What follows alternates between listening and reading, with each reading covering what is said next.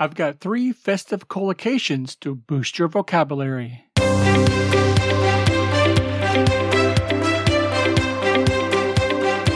Welcome to ELTP Extra episode number 4, 3 festive collocations.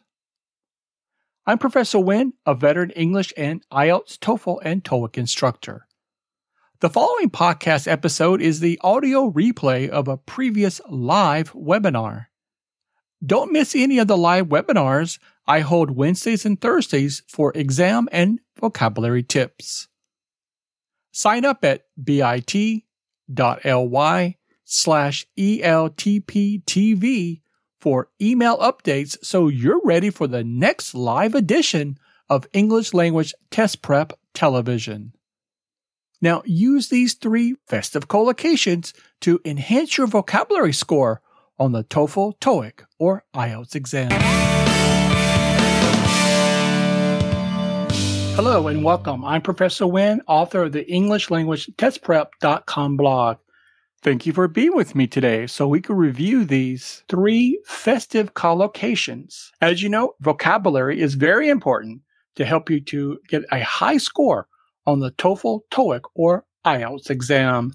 Every Thursday, you and I get together here on the live broadcast of ELTP TV to help you to do just that.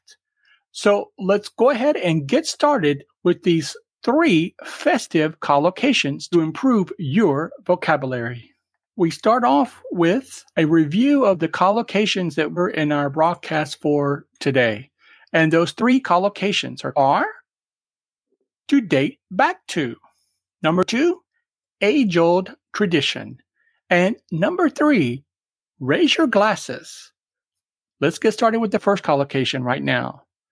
To date back to. What does that mean exactly? It's a verb to have existed since a particular time. That's its meaning, to date back to. And here's our example. Goya's painting El 2 de Mayo de 1808 in Madrid dates back to the Napoleonic Wars in Europe. To date back to. Let's roll on. Number 2, age-old tradition. Have you heard of this one before? It's a noun talking about a custom or a belief that existed for a long time. For example, an age-old tradition of students is to procrastinate before a test. Now, you certainly don't want to have an age-old tradition of not studying your vocabulary before the TOEFL, TOEIC, or IELTS exam. You want to make sure that boosting your word power is an integral part of your preparation for those tests to get a high score. Let's continue. Now, to help you to be able to quickly gather the vocabulary that you need that's going to help you on the exam, I've created a video e-course of 50 vocabulary terms. Now, that's 20 less common vocabulary terms and 30 collocations, idioms, and phrasal verbs with definitions and examples of how to use them. So, especially if you're short on time during your test preparation, maybe you've been procrastinating, then you should check out the video e-course at bit.ly/teach50vocab. And you can check out the e-course and get started today. One of the first things I always tell my students to do is to start immediately improving their word powers so that they can do well on the test. All right, let's continue on with our third festive collocation. Raise your glasses. So here we have a verb expression to wish success and happiness, to raise your glasses.